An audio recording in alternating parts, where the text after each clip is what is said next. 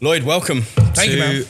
the Man Cave podcast. You had to look then, didn't you? Yeah, You I had to, check yeah. Man Cave podcast. I still can't actually believe we're here. It's If I'm being honest with wild. you, it's it is pretty very crazy. surreal, to be honest. Considering it's 4 months. Yeah. Is it just over 4 months? Yeah, just over 4. Yeah, it's been a journey. The thing for me is I can't get over just how many men need it. Do you know what I mean? To see it go from... The launch was a little bit of a... It was a launch. It was like a celebration, right? Exactly. People showed up Yeah. because it was happening. And then after that, it got quiet. So I got wind of it at the launch. Yeah. And I wasn't able to make it the second time. I think it actually happened on a Wednesday as opposed to the Monday. And then when it happened on the Monday again, there was how many people? What, the first meeting? The first one, but not the launch. Yeah, the first one. So, yeah, it was the launch first. And then I think we had about 9 people turn up, which I thought was great. Yeah. But then it went down to 3. And I was like, oh. Yeah. And I think I showed up, it was about 8, 9 again. Yeah, and then it just went... And now where are we? 67. 67's our biggest. Yeah. Yeah, and it's just gone literally from strength to strength. I think now on average over the last 5 weeks, it's about 57 to 58 men on a average. week. And in the group chat's 100. 141. Mad. Crazy. Mad. Yeah, so it is a little bit surreal to be sat here after 4 months to have, a podcast on. But I think it's important. It has to be because we need to reach as many people as possible. Yeah. And only being open effectively on a Monday. In one venue. In one venue, which city. By the way, the venue. Wow. So wow. Yeah, Big shout out to Amy. Yeah. And especially Natalie for everything she's done for us. All them hours. I guess she supported the cause and Amy supported the cause, but from someone who's come from, recovery meetings, a recovery background, and I've gone to, I think, in excess of 1,000 recovery meetings. It's wild. It's this venue compared to those.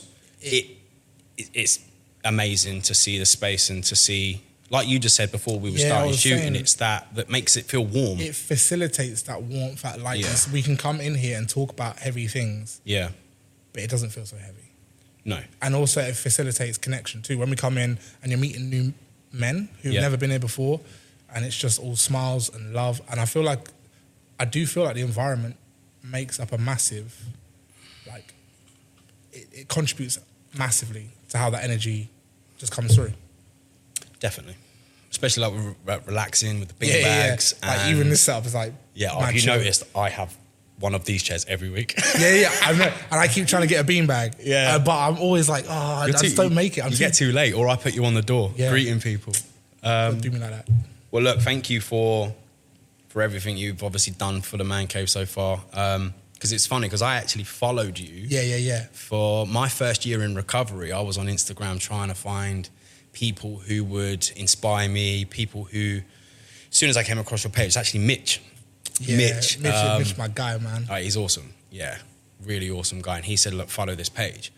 And when you reached out to me to say, like, how do I get involved? I just knew that you'd bring a different type of energy. And that's obviously why I asked you to be on the committee. Yeah.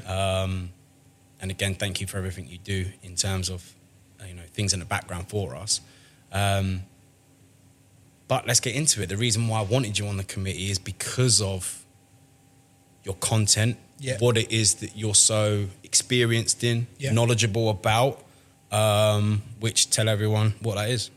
So Instagram was where you followed me. Yep. It was wild because I reached out to Man Cave and you were like, you follow me, but obviously on your personal page. Yeah.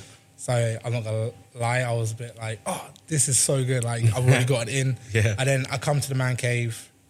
But I come to the Man Cave as someone who is interested in mental health because what I do online is I label myself as a self-love coach, counsellor and public speaker. Mm-hmm. Self-love is just something, it's very intuitive for me. I have a really good relationship with everyone around me, and that starts with my relationship with myself. With counselling, that was actually something, I'm not going to lie, like formalizing that occupation come from the man cave. I weren't primarily focused on counselling. Really? I was going to be doing public speaking and maybe doing workshops. But then when I come to the man cave and I was like, there's so many men here who need one-to-one like attention, and also it's something I am experienced in but not qualified in. Yep. So then I was like, I'm going to double down on getting all my qualifications. I've got the experience. I know I can do it. I've got a couple of meetings with some therapists, some counsellors who can supervise me through some of my sessions. Yeah. But yeah, so primarily what I do, counselling. I'm probably going to get rid of the self-love coach tag. I'm just going to be a self-love content creator. Yep. And then, public speaking. I'd love to do more of that. Yeah. I didn't even know that, because like we've actually not really had much of an opportunity to get to know each other. Which is wild. Yeah. Considering the 4 months, it's like, right, I need you here. And this is what I want you to do. Are you in? You're like, I'm in. Yeah, it was all connection. It was like, I know what you're about. You know what I'm about. Let's roll. Exactly. But yeah, back to kind of like the reason why I followed you is because first year recovery, you really are trying to find yourself. You're trying to get rid of the guilt, the shame, the embarrassment, everything that comes along with addiction. Yeah. And it's learning to love yourself again. Yeah, it's adopting that compassion, right? And allowing yourself to heal. I've never personally had issues with addiction, but I know that. So one of my friends, she's incredibly intuitive with stuff like healing as well, and she said,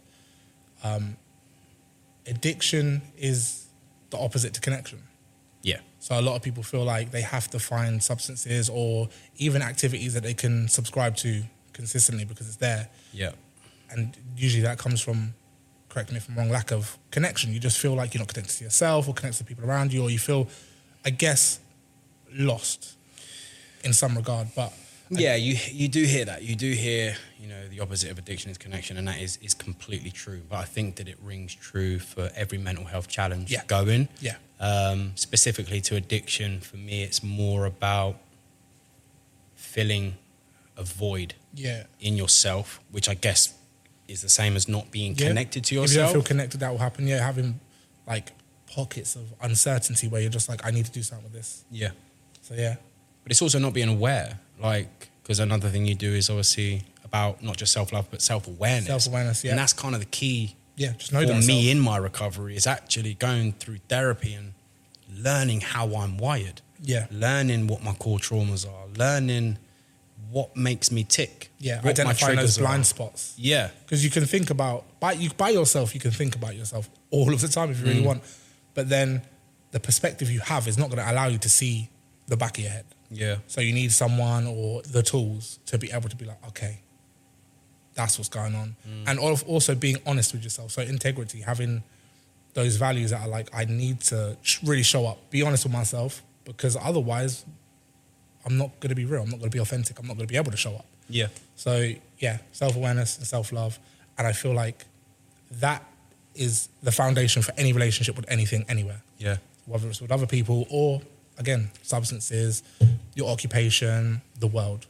We have to develop a relationship with yourself when you give up drinking drugs. Yeah. Because I think a lot of people think about addiction and they think that it's a problem with substances or drinking drugs. My problem wasn't with drinking drugs. That was my solution to my problem. Okay, which was me, how I viewed myself, how I was not aware about, what had happened to me in my past, in my childhood, and how that was then playing out in my present.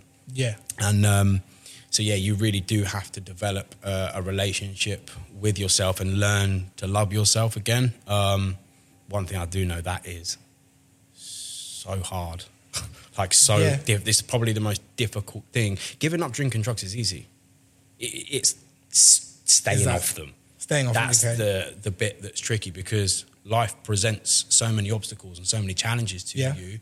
And if you've caught yourself in a moment where your self-worth's down, which is one of my childhood traumas, all my life I've just had low self-worth. And if you find yourself in that moment and then the trigger comes along, you really have to be like, how am I going to get out of this? Do you know what I mean? And I guess it's, like I said, with the whole self-compassion thing, it's knowing that what you said in one of the meetings, I think it was this week even, knowing that you're going to be okay. Faith. Yeah. And not faith to anything, just faith. Because we had a chat after the meeting, didn't we? Because I was like, you know what, I think that's one of the reasons why I feel like I can continue to, is just having that faith, just knowing that you can't be certain of everything. Yeah. But if you can at least be certain that you're going to be okay, I feel like it helps keep you stood up. Yeah, I just wish like I said in the meeting, like I just wish I had that tool year one. Yeah. Because, I mean, I'm coming up to 2 years now, clean, and it's only probably in the last 3-4 months that I've developed this faith. Yeah. That when I am feeling low or worthless, or because it is with anything, developing a connection to yourself takes time and it takes practice. It's not just something you don't wake up one day. It's not passive. I love myself. Like, it doesn't happen. You can scream that all you want, but unless you try to understand why or believe it, then it doesn't really take. Yeah. And obviously when practicing that will come moments where you do have a bit of a dip. And it's those dips that I then instantly just turn to that faith. Like every time I say it, people go, must think I'm religious. I'm not religious in any way, shape or form, but I understand religion a whole lot better now. Because you understand what it does for people, right? Faith is faith. Doesn't matter what you believe in. If you have that ability to hand it over, the things you can't control, submit and accept. Exactly. It's crazy how much that does for you. So I understand and respect religion on a whole, because that's what it's supposed to do for people. It's supposed to provide people with that blueprint. It's like they're like the first self-help books, I guess. And they did it as a community as well. It wasn't just an individual thing. It's like, how do we do it as a community? Which again, back to the connection thing, it's one thing Man Cave has done for me is put me in a community that I didn't really know I needed. Let's talk about that. Let's talk about your experience with the Man Cave, kind of from when you first joined to where you are now. So I guess, funny enough, my story with the Man Cave was so interesting. If I was to start with like a little like prelude of, okay, here I am, like on my own, doing my own thing on my own journey. I wasn't uncertain about what direction I wanted to go. I was uncertain how I was going to bring it offline. Because that was one thing that was so accessible to everyone, is you can be whoever you want online. I was like, how do I manifest it in reality? How do I bring that into the real world? That's another conversation for another podcast. About how that affects you mentally. But So I got sent the Man Cave. And this is funny because this is a theme too. I got sent the Man Cave by a woman. A woman sent me the Man Cave, was like, this looks like something you'd be into. And I was like, it's exactly what I'd be into. And then it was from that moment that I messaged the Man Cave. And I've been having a lot of conversations. So I'm not going to lie, I was buzzing when you messaged. Honestly, because I've been like watching all of your content. Honestly, I was like, this guy has to come as soon as you said, I follow you, I was like, is it? Oh, listen, I'm in. Because I wanted to be a part of the Man Cave as it grew. Because I've always thought about like groups and support networks. And I've always been too busy. I've been thinly sliced. I was in so many different places that I was like, I'm unable to muster anything like this. And I couldn't have done it anyway because it wasn't... What, you mean start it? Like start a group. I couldn't even start a group because I didn't know who I wanted to support primarily. I want to support everyone. I just want to be out here loving everybody. So I was like, okay, cool. So the group came about. I was like, I want to be a part of it. And every time I missed it, I was like, I need to go. And because I worked in hospitality, I used to work in a nightclub where a lot of the things that I was involved with and involved in hearing was very much female-centric. The challenges they have with men, all this kind of stuff. And then from that, I had a lot of conversations with men about men. But I also had to make sure I wasn't too biased, hearing too much of a female perspective and vilifying men, because I understand there is major differences in the way we operate. And then the Man Cave come about. And I was like, what a wonderful space. I had a conversation with my friend who come with me to the first meeting, and we have lots of like gender-centric conversations. And then when I come to the Man Cave, one of the best things I learned very quickly was it wasn't about your gender. It was just about providing a safe space for those who don't have it. Because I think people just forget that men don't have safe spaces like that. They've been conditioned to not be able to share their feelings, and a lot of the reasons why men seem to struggle with their feelings because it gets weaponized against them. Yep. Because it's not manly, or that it's not stoic enough, or that it doesn't illustrate strength. It's a stigma, isn't it, of being weak? Yeah. And I'll tell you something, vulnerability is not a weakness. It's absolutely a strength. It's so difficult. It requires so much courage. And someone who's vulnerable is more likely to experience a second wind, to be able to stand up, to reach that faith. So that's what they'll experience if they're able to be vulnerable, because they're being honest with themselves, they're being self-aware. Yeah. Being vulnerable is also a behaviour of self-love. You're showing up. So, yeah, it was like a dream. It was like, this is unreal. And then I was like, to a lot of my friends, I was like, I feel like I'm still dreaming, because it's growing, it's happening. There's so many people who aren't a part of the self-help space, because people look at that like it's a genre on its own. But the point is, it's supposed to provide everyone with the tools and the opportunities to work.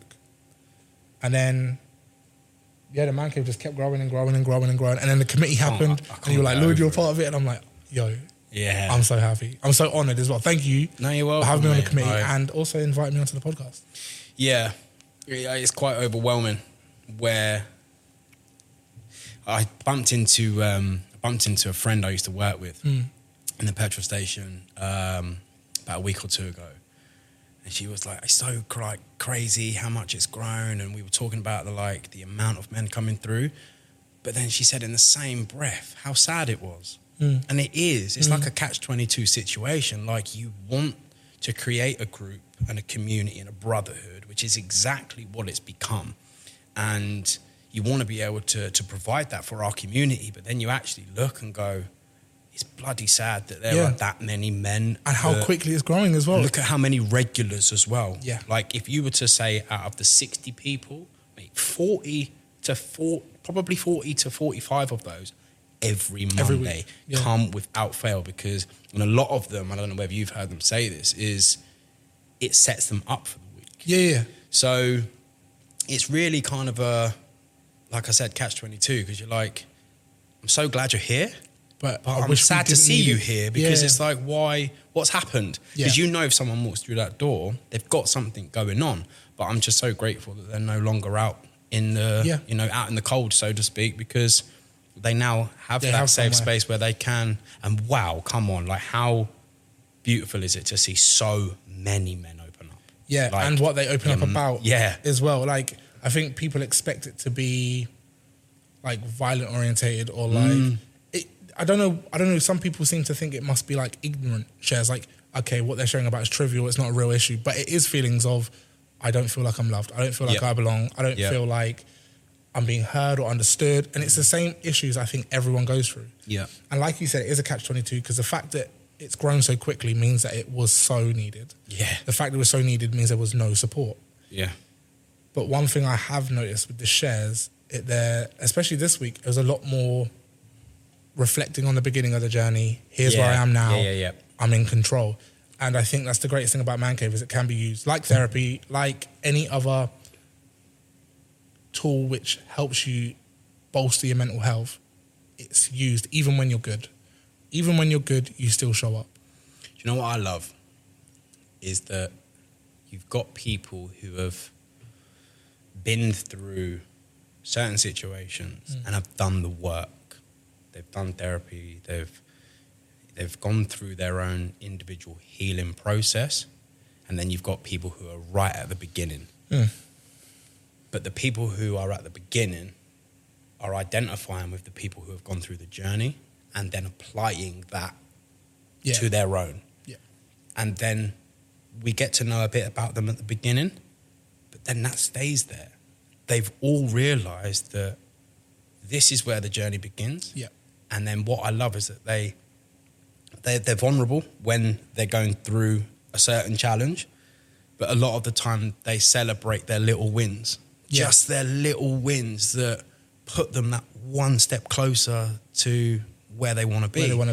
And I don't know when it was. I think it was maybe 2 or 3 weeks ago. I just sat there in a meeting when everyone was sharing. I was just like, I'm so grateful that this is here, because the reason why I started it was to help myself and everyone. Yeah. Because I couldn't be the only man feeling what you feel. Feeling depressed, having suicidal thoughts. And I didn't want to go back to a format that didn't work for me in a recovery setting. Because the other thing about recovery is that, like I said, giving up the drink and drugs part is just the first step. Then you got to deal with the overthinking, being overwhelmed, the stress, the pressure, the feelings, the emotions. You know, it's and they cause mental health challenges. You know, because of personal situations as well, the effects that your addiction have had. And so for me, it was just like I don't want to start something specific to drugs, or alcohol or recovery. It's got to be a wider spectrum, and the amount. I didn't know that we would have such a wide variety of people going through different things. It's so much. It's like crazy. Yeah, I don't know why people. Everyone tends to acknowledge. Yeah, everyone's got their issues and they're all different. But when you sit in a circle where people tell you their situation, and you're like, I've been here since the beginning, well, practically, and I still hear things now I've never heard before. Yeah, I've been doing counselling unofficially in some capacity. I've been supporting people for years. Like my first experience in counselling was as a teenager at 14. I was a peer mentor, which is where you counsel younger kids. And even stuff I haven't heard in my whole lifetime. Yeah. There's so much going on in the man cave that I couldn't even imagine that was an issue that someone would. It's a surprising thing is that you don't expect to hear it from that person. Yeah. You're like, wow. Whoa, I never expected that to come out of your mouth, but how brave. Yeah. And I'm still so shocked at how brave people are. The courage they show. To talk about those things. The resilience, even because a lot of them as well, they don't talk to receive help. It's not what it is. It's, they know talk is help. They know that sharing does help. And I think that's another thing that it's taught me is like, I like to talk, I like to listen. But I've never, as much as I believe I've been vulnerable, I think Man Cave has also let me know different levels of vulnerability. Like even sharing your wins, your love, that all counts as vulnerability, letting people in, but also just knowing that talking allows you to manage that information differently. When you hear yourself say it, you're just like, oh, I can hear solutions. I don't have to hear solutions, I can hear them. Me saying it is allowing me to identify where problem points may be. It's the thing that I think a lot of people, I'm still receiving a lot of messages from people online saying, I don't want to come along to check, so I'm not ready to share. Yeah. And I'm trying to tell people, like, you get just as much from listening that you do sharing. I don't share often. No. But the amount of reflection I do on the walk home. Well, the thing is, I wish you shared more. I think that's the thing. So for me, there's a guilt in sharing. Because of how... Let's dive into that. Relative to everyone else, where I'm at. Yep. Because the variety of where people are at, there is something, and I know other man cavers may feel it, is you might feel like your problem is not a real problem because the severity of problems that may come up. Yeah, but that's why I always say at the beginning of every meeting, my pain is my pain and your pain is yours. Yeah. You can't compare that pain because... We had a lot of that at the beginning. People would come up to me after the meeting. If we do that. Did they come up to you as well at the beginning, like early days, going, I didn't want to share because my problems aren't as bad as his? I just feel like I've got a problem now. And I feel like some of the people, unfortunately, we do lose certain men. When they come first time, they hear these problems, they don't share themselves. Yeah. But then they don't come back because they're like, oh, it's quite heavy. Yeah. But you still benefit from coming. Like, even though I don't share necessarily in the circle, I go home and I'm writing, I've never journaled in my life, but now I'm journaling. I'm writing down my thoughts, I'm reflecting, and I've even got an idea to create my own journal where there's prompts in it so that you know what questions to ask yourself. But yeah, it's made me more vulnerable. I think as well, there was a point where I couldn't make it to some of the man caves. I ended up sharing on my Instagram story. I was just like, this is where I'm at today. Yeah. And people were like, oh yeah. So many man cavers showed up, was like, love that share. And it's such a good thing, like, oh, that was a good share today. Like, very brave, very courageous. I love it when people, like, as I go up to everyone I can. Yeah. Because I think... Got those 30 minutes where you got to connect with everyone before you get kicked out. I need to finish the meeting early because But I don't want to like reduce the sharing time because I want to go up to each and every single person that did and didn't. Yeah. And give them a hug and just let them know, like, you're a fucking warrior for coming through those doors. It takes a lot. There's so many people. A similar story, a similar arc is some people who come for their first time or even their second, third time. If they've got feelings of anxiousness, they always say, I was sat in the car and I wasn't going to come up. I wasn't going to come up, or I was like, I was outside the other week, I didn't come in, but this week I'm here. And it's like, I know how intimidating and how hard it must be to bring yourself upstairs where... Especially now there's like 60 people a week. Yeah, that can't be easy. But bring a friend. Time, just bring a friend. And I'll guarantee that friend will benefit as well, even if they're not coming for themselves. Because, I came knowing that I've kind of got the tools and I know how to implement them quick enough and seamlessly enough that actually... sharing does help me, but I'm usually sharing after I've processed. Whereas for a lot of people, sharing may be part of the process. And I like that. I've never... You know what I mean? So, and I feel, but that's the point, is that talking helps. Sharing at any point is part of the process. It may be at the later end of my process, but it's still part of my process. I think I do a lot of processing. While sharing. Well, everyone now knows in the Man Cave that I have... my safe place in my house, which is the bottom of my stairs, and I'll make a coffee and I'll sit and I'll get comfortable and I'll sit there because I don't want to process emotions in certain rooms because I want them to be where I sleep, where I relax, where I switch off. So the bottom of the stairs is you're always moving on the stairs. Well comfy. And so I sit there and I process it, and I think that when I then share is me confirming that and letting it out. Yeah, nice. You know what I mean? Nice. But I do like what you just said then. Like, it is for some people. And the thing is, everyone's different. Yeah. There is no right or wrong to healing. Yeah. And experiencing these challenges, whatever it be, depression, anxiety, PTSD, recovery, whatever it is. Yeah, it could be anything. It could be anything. And, how I deal with depression compared to how other people would deal with depression, two separate different things. And the tools that you use might not work as effectively for them.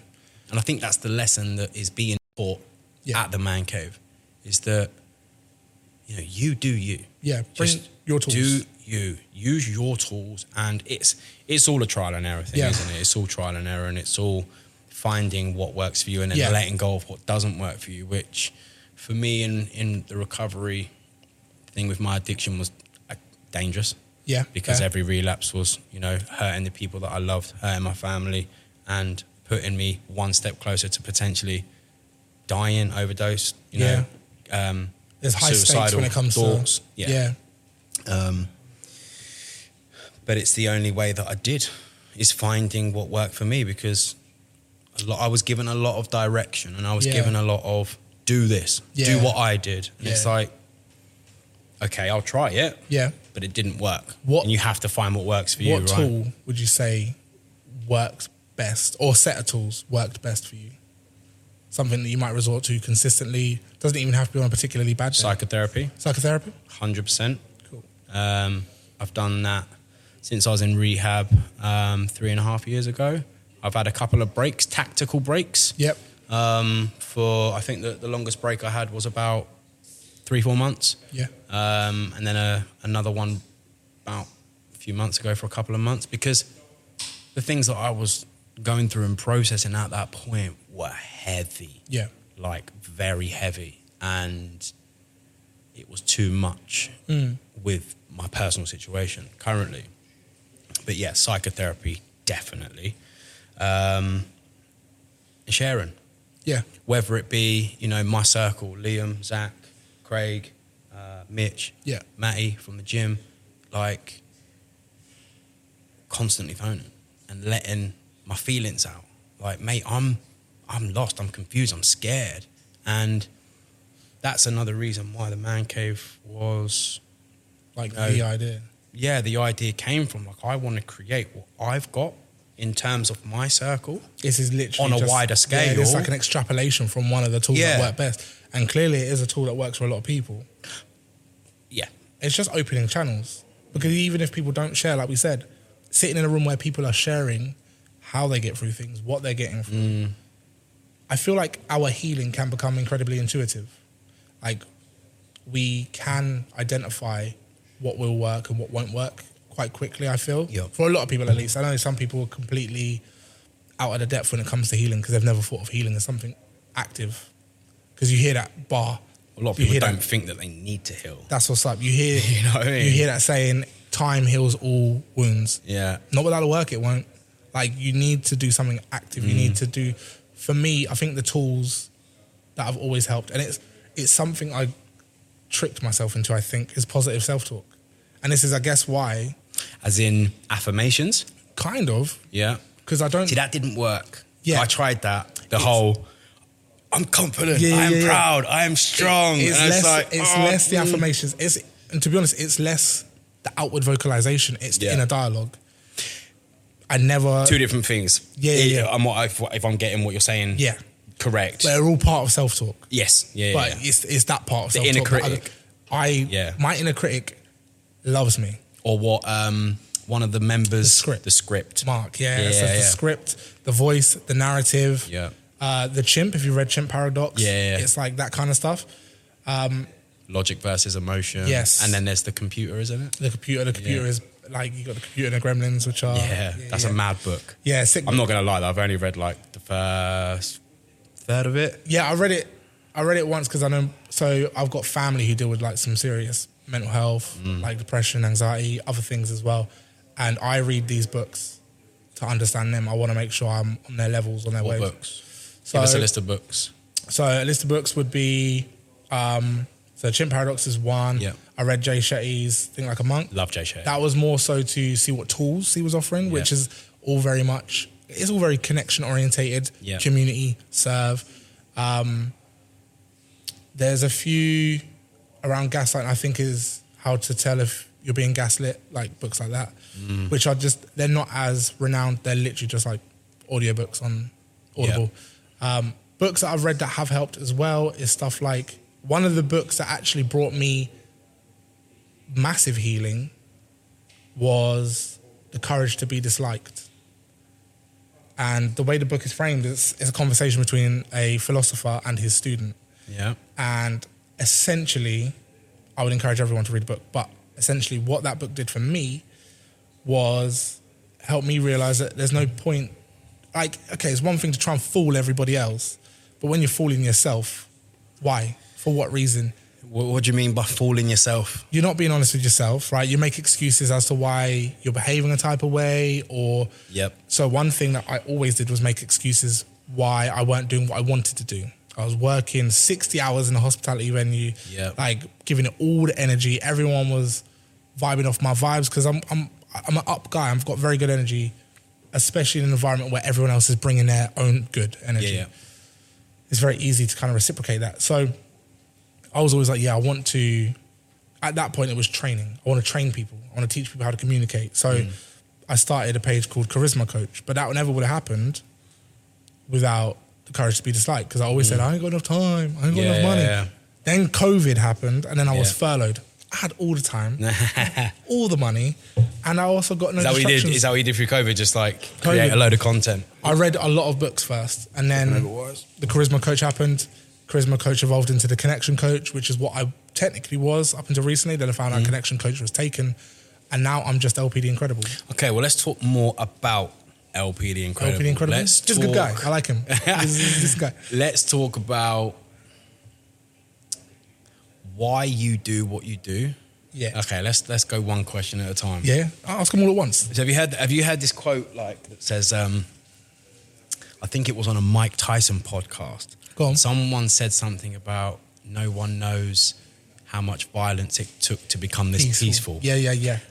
And I look at you and I do think that. I'm like, yeah. You are mysterious. Your past or what has led you to who you are, it is, mate, because it's Yeah. And it can be annoying. I knew it can be slightly annoying because I'm like, mate, this guy is just positive all the bloody time. Yeah. Like, but if you've been around this, like you just said, from the age of 14, so let me open up that can of worms, mate. What is it in your past? Well, I think that for you to be where you are now, you have had to have gone through some level of pain, trauma, experiences, suffering, something along those lines. But I've never heard what it is, and I'm asking you now. Cool. So, my life's perfect. No, I'm just kidding. So, yeah, okay, I guess, where would I start? Like, realistically, I don't think...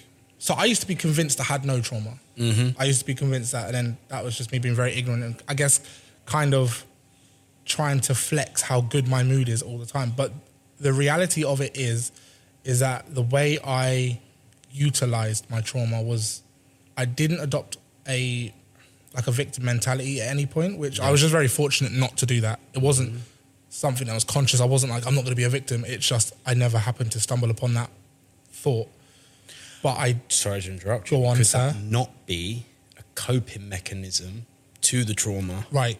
A block. Yes. Because I've met many people who do that. They just go, didn't happen. Disassociation, like a dismissal, repression. Yeah. And this is what, so for the context of listeners, I did share about, is there something wrong with me because I'm happy all the time? Yes. And this is what I was trying to identify. I was trying to identify is what I'm doing. Have I just got like a have I got an incredible Swiss Army knife of coping mechanisms? Yeah. And I did have a very introspective look, and I think more realistically is that I think I've just adopted very healthy mechanisms, and I've had a lot of support. I've always been surrounded by community. I've literally uploaded some content today off the back of one of our meetings saying how grateful I am that I'm surrounded by so many incredible people. Yeah. And it's not like I didn't know, but for whatever reason, right now, I'm so honed in. I'm like, oh my God, there's so many incredible people in my life and they've always been there for me. So growing up, I guess, so some of the things I witnessed, bearing in mind, my family. I thought you were trying to avoid the question. No. I was like, mate, I'm going to get him off when we start. I'm back. Tell me. I'm back. I'm here. So growing up, my family is large and they've all got their own ways of dealing with things. Some of the things... So being a child, growing up, not having a clue, not having control of where I could be, some of the things I saw happen in my household was I saw my mum like fearful of leaving the house because who was going to come to the house? Didn't really have much context. Right. I know my dad was very prolific in his seed spreading conquest, right? So there was women involved. Mm-hmm. I do remember distinctively having to hold a golf club to attack someone when I was young. It didn't come to that. Age? I must have been about 5, 6. Okay, so there's one, right? Yeah, scared. I didn't fearful. know. So I was also I didn't know who was my dad, right? When I was until about 4 or 5. So there was a man who'd come in the house. He'd never been introduced to me as my dad. He was just a man. Yep. Right. He was also, don't know if you'd happen to realize I'm melanistically inclined. So he was a black man, right? Didn't have much experience with black men at that age because my mum's white. Yep. My family on her side is white. So the only other people of colour I knew was my family, like my brothers and that. So when this man come in, it's a little bit darker than we are. Yeah. In the middle of the night with his dreadlocks, scary dreadlocks. Yeah. I was like, what is happening? And then my mum was just like, yeah, by the way, this is your dad. Wow. And I'm like, okay, cool. At 5? At like about 5, 4, 5. And so that used to scare me. And I particularly remember being such a scared child. I was so scared of everything, scared of getting in trouble. So I was probably a people pleaser up into my teens. I can tell you exactly when my people pleasing tendencies were discarded. Like when I was like, no, not doing it anymore. No more. What age? 14. 14? Yeah. My mum called me the C word as I left the house and it broke my heart because I did nothing but try. All I did was just try and be a good kid, and for whatever reason, mum was particularly upset. And I was walking out the house, I was being a kid, and she was like, and you can F off as well, you C word, right? Yeah. And I'm like...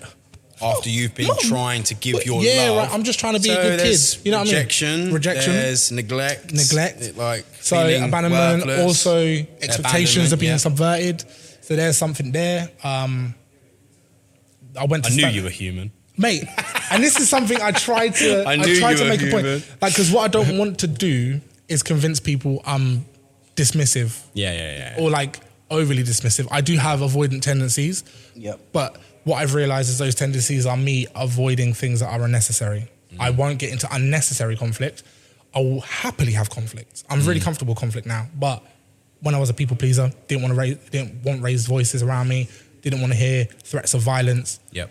Now I'm cool. Like I know what tools I have. I know what I'm able to do, and I'm very self-assured in that. But even seeing my brothers go through stuff, my mum had a partner who, when they broke up, he was like racist and stalkist. We had to run from my house to my auntie's house at 3 o'clock in the morning. I thought it was a game. It was one of the, I remember saying on my story one time, it was one of my fondest memories, because I was like, yeah, man, go get to see my auntie like at 3 o'clock in the morning. It felt like a game.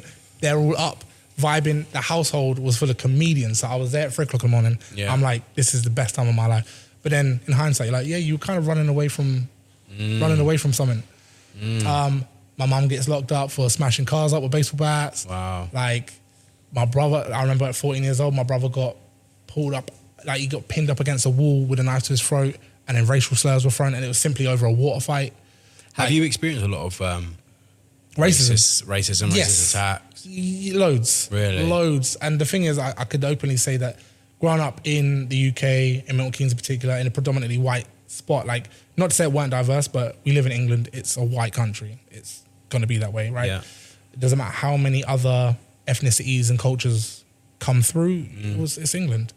So growing up, yeah, I was receptive of racism. I also didn't realise it was as big an issue until I got to my late teens. And then How did it make you feel when you first kind of went through, how old were you when you first went through racism? Racism, yeah. I was like, a racial like my first day at school, man.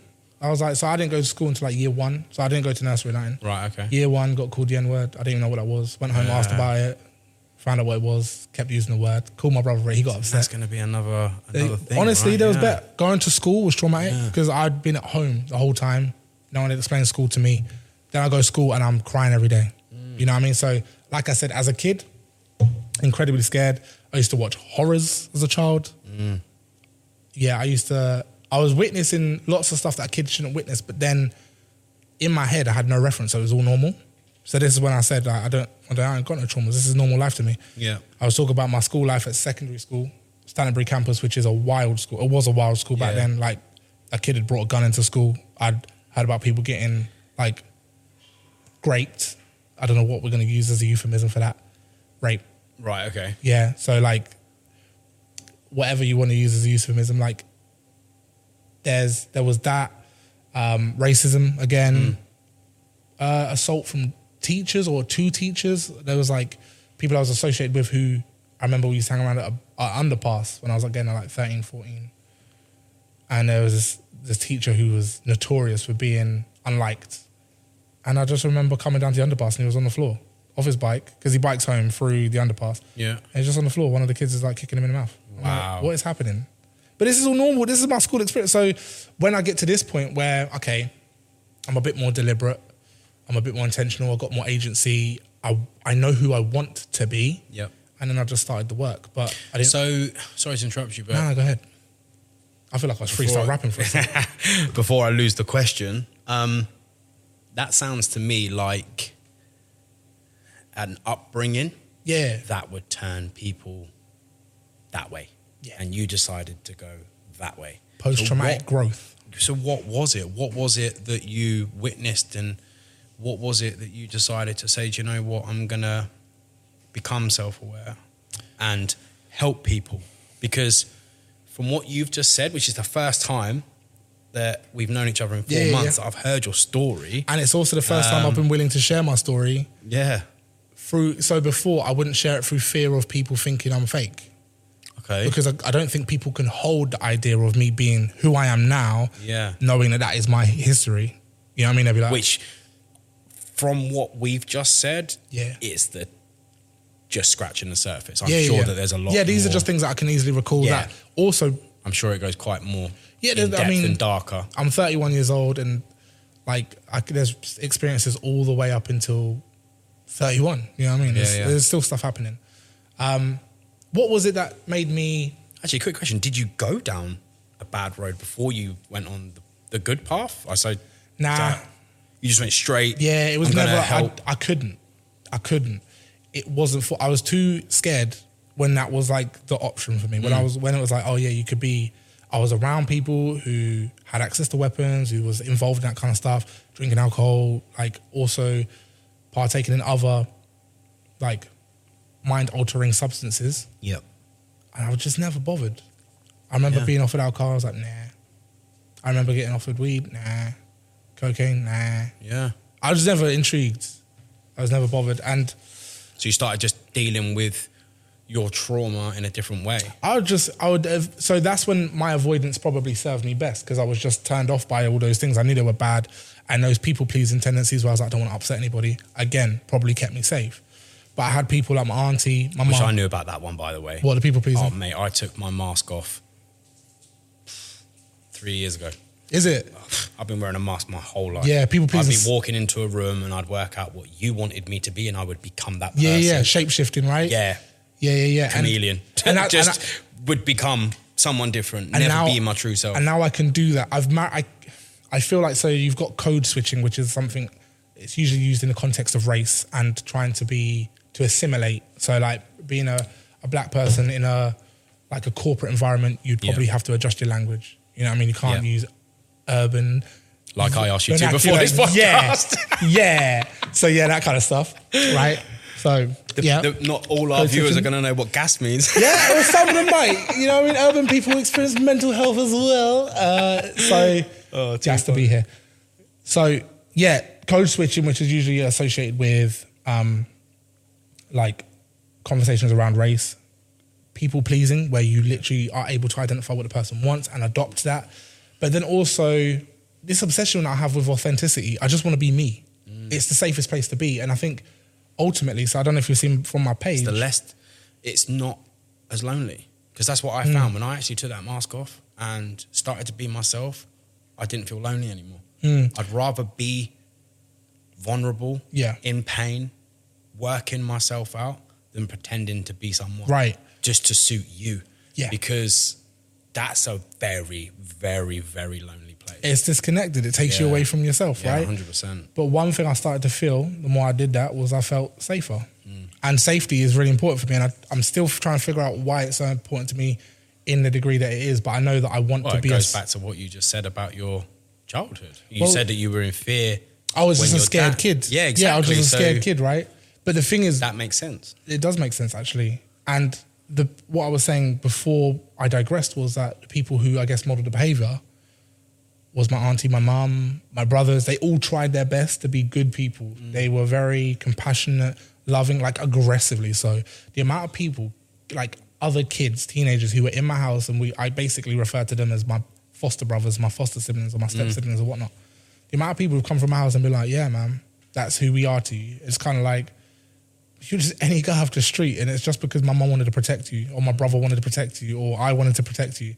And that is the theme in my life, is that everyone makes a solid effort to try and protect people. Yeah. And that's always who I've wanted to be. I've always wanted to be like a guardian or like just a protector of some sort, but I was too much of a scared person. So once I identified who I wanted to be, I knew where I had to go. Okay. And so I was adopting behaviors, I was looking at the behavior. And for me, again, there was something said... And is self-love the core of that? Yeah. Self-love is the core. Yeah, it's the compassion. It's... Allows you to branch out. Right. What they gave me was love. And that was the thing that fueled... And the thing is, love is infinite. It's not limited. It's not a finite resource. And I feel like some people operate from scarcity where they think, oh, I need to protect these few things that love me because if they go, I've got nothing. And it's like my tendency to think... Well, my thought is that if I love myself, I'm just fueling myself. It's like an infinite loop and I can sincerely love myself. There's so much that I like about myself because everything I've done, the way I've tooled myself out, the way I show up is all deliberate. There's nothing I'm ashamed of currently, or rather ashamed of so much so that I don't share it. Anything that I'm ashamed of, I'm happy to just be vulnerable with. Okay, so if someone was to say to you, what is self-love? What does that mean to you? Self-love is treating yourself with love. It doesn't have to be immediately thoughts of, I love myself. I'm the person I want to be. You don't have to love yourself at any point like that. It doesn't have to be particularly an intrinsic feeling. But what it does have to be, it has to be a set of behaviors. You know that you're not going to kick yourself while you're down. You know that you're not going to talk rubbish about yourself. You're not going to be self-deprecating, because that doesn't help you. It doesn't serve you. Yeah.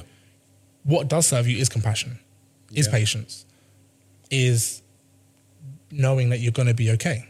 It comes back to that faith, right? That faith, yeah, for sure. And Go on, sorry. No, I was going to say just allowing yourself to experience. Don't shame yourself for those experiences. Don't stop yourself experiencing negative things, because the experiences are the experiences. You have to go through them. They're there. They're inside you. Don't stop them. Yeah. Let them happen. You're going to be fine. Yeah. If anything, you're going to be better as a result. So it's, because what I was about to say, self-love to me is having the ability to forgive yourself. Absolutely. For being human, making mistakes. You are human, you are fallible. Not always getting it Never right. going to be perfect, and that's perfect.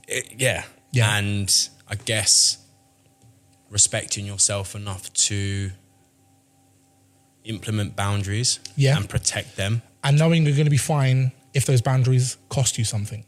Yeah. If your boundaries cost you a relationship with someone you thought loved you, if they did love you, it wouldn't have cost you them.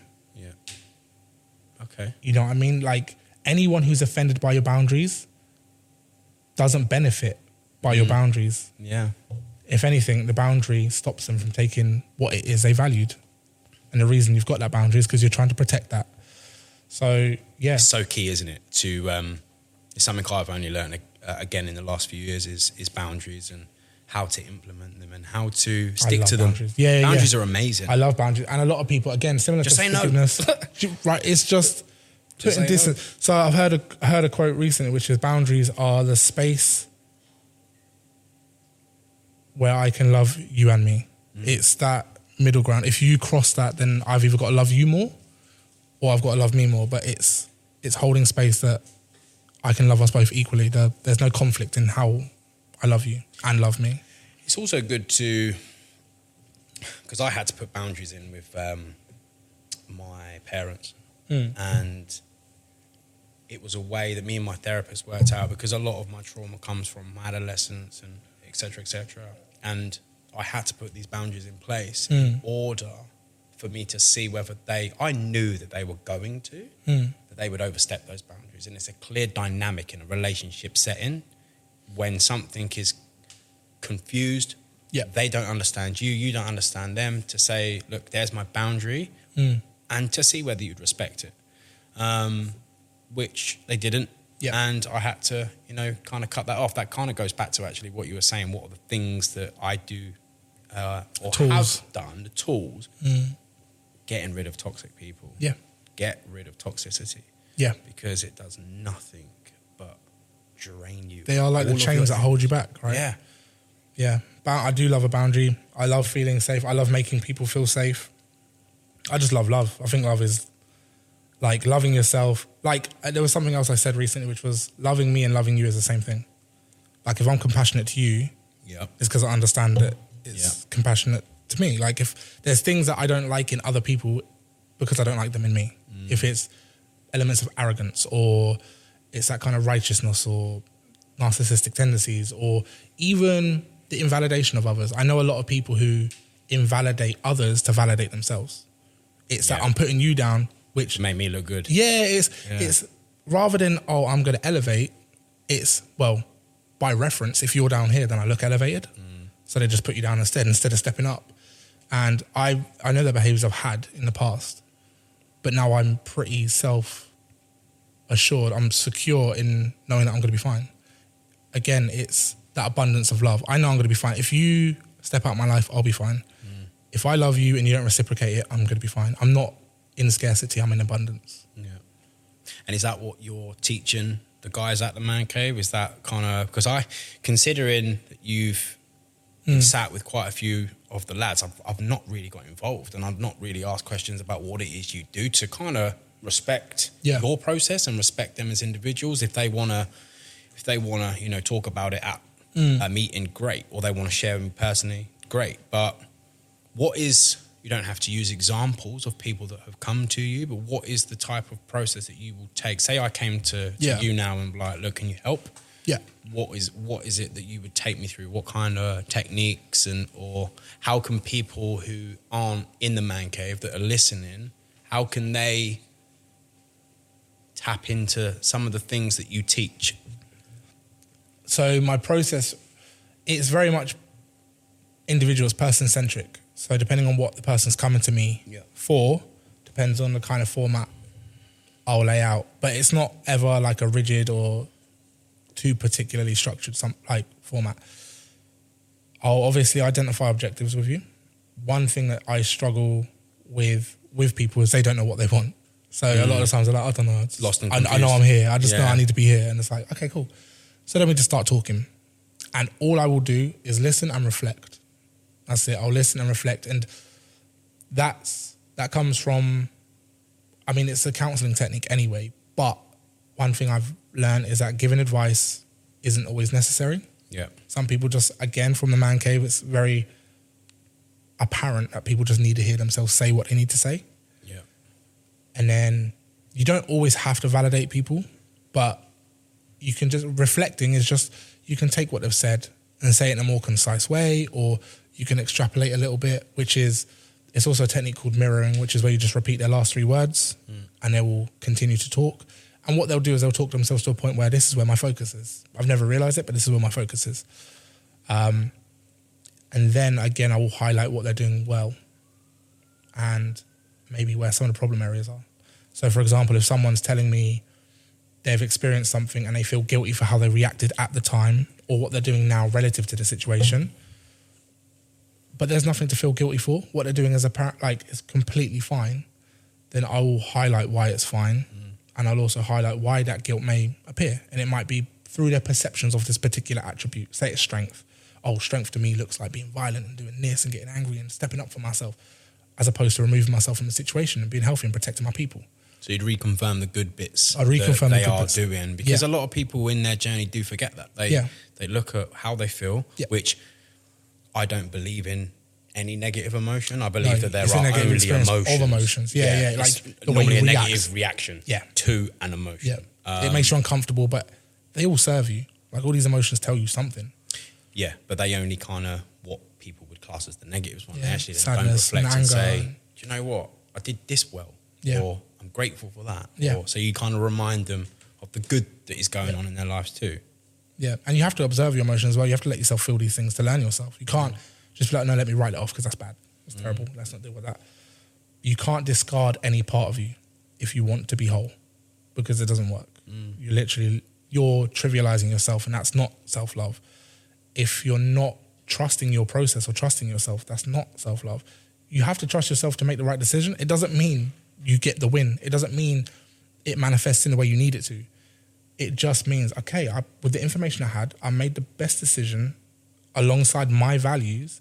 This is where I ended up. Yeah, it stung me. Yeah, it hurts. I'm not where I want to be. I lost out because of it, but it's who I am. And realistically, you just want to be authentic. You're not always going to have the right answer, but you will have an answer that's right for you. Yeah, I think that a lot of people are looking for the answer now. I knew I was back in, the middle of my recovery, the depths of my addiction. I wanted it all now. I wanted immediacy. To know why and why I behave like this. What is wrong with me? Yeah. And I didn't allow myself time. Not the time that I've given myself this time round, in order to actually go through that process and heal step by step. Because that's the one thing I've learned about healing. It takes time. It takes time. It's not linear, and you can only heal where you are. Yeah. You can't heal where you want to be, and you can't heal where you've been. You have to heal where you are. And the other thing about that is healing where you are is exactly where you're supposed to be right now. Exactly. It comes back to that faith. Yeah. I am exactly where I'm supposed to be in my life right now. Yeah. I'm here right now. It's about being present, which is another thing that you just have to adopt. You learn to be more present when you're healing. Well, I wanted to say on Monday, actually, I get so caught up in the future and where I want to be that I forget that where I am right now is what I prayed for 5 years ago. Yeah. And I need to remember that although I am going through certain challenges and I am far from where I want to be in terms of my healing. I got do a lot of work around. Always a work in progress. I tapped into my inner child stuff in rehab. Yeah. Way too painful. Yep. Now I'm, approaching 2 years clean. I feel like I'm a bit more you're more stronger equipped, to approach that. Yeah. I've got a long, long way to go in terms of healing and therapy and, you know, becoming a better version of myself. But what I do know is I'm exactly where I'm supposed to be. Yeah.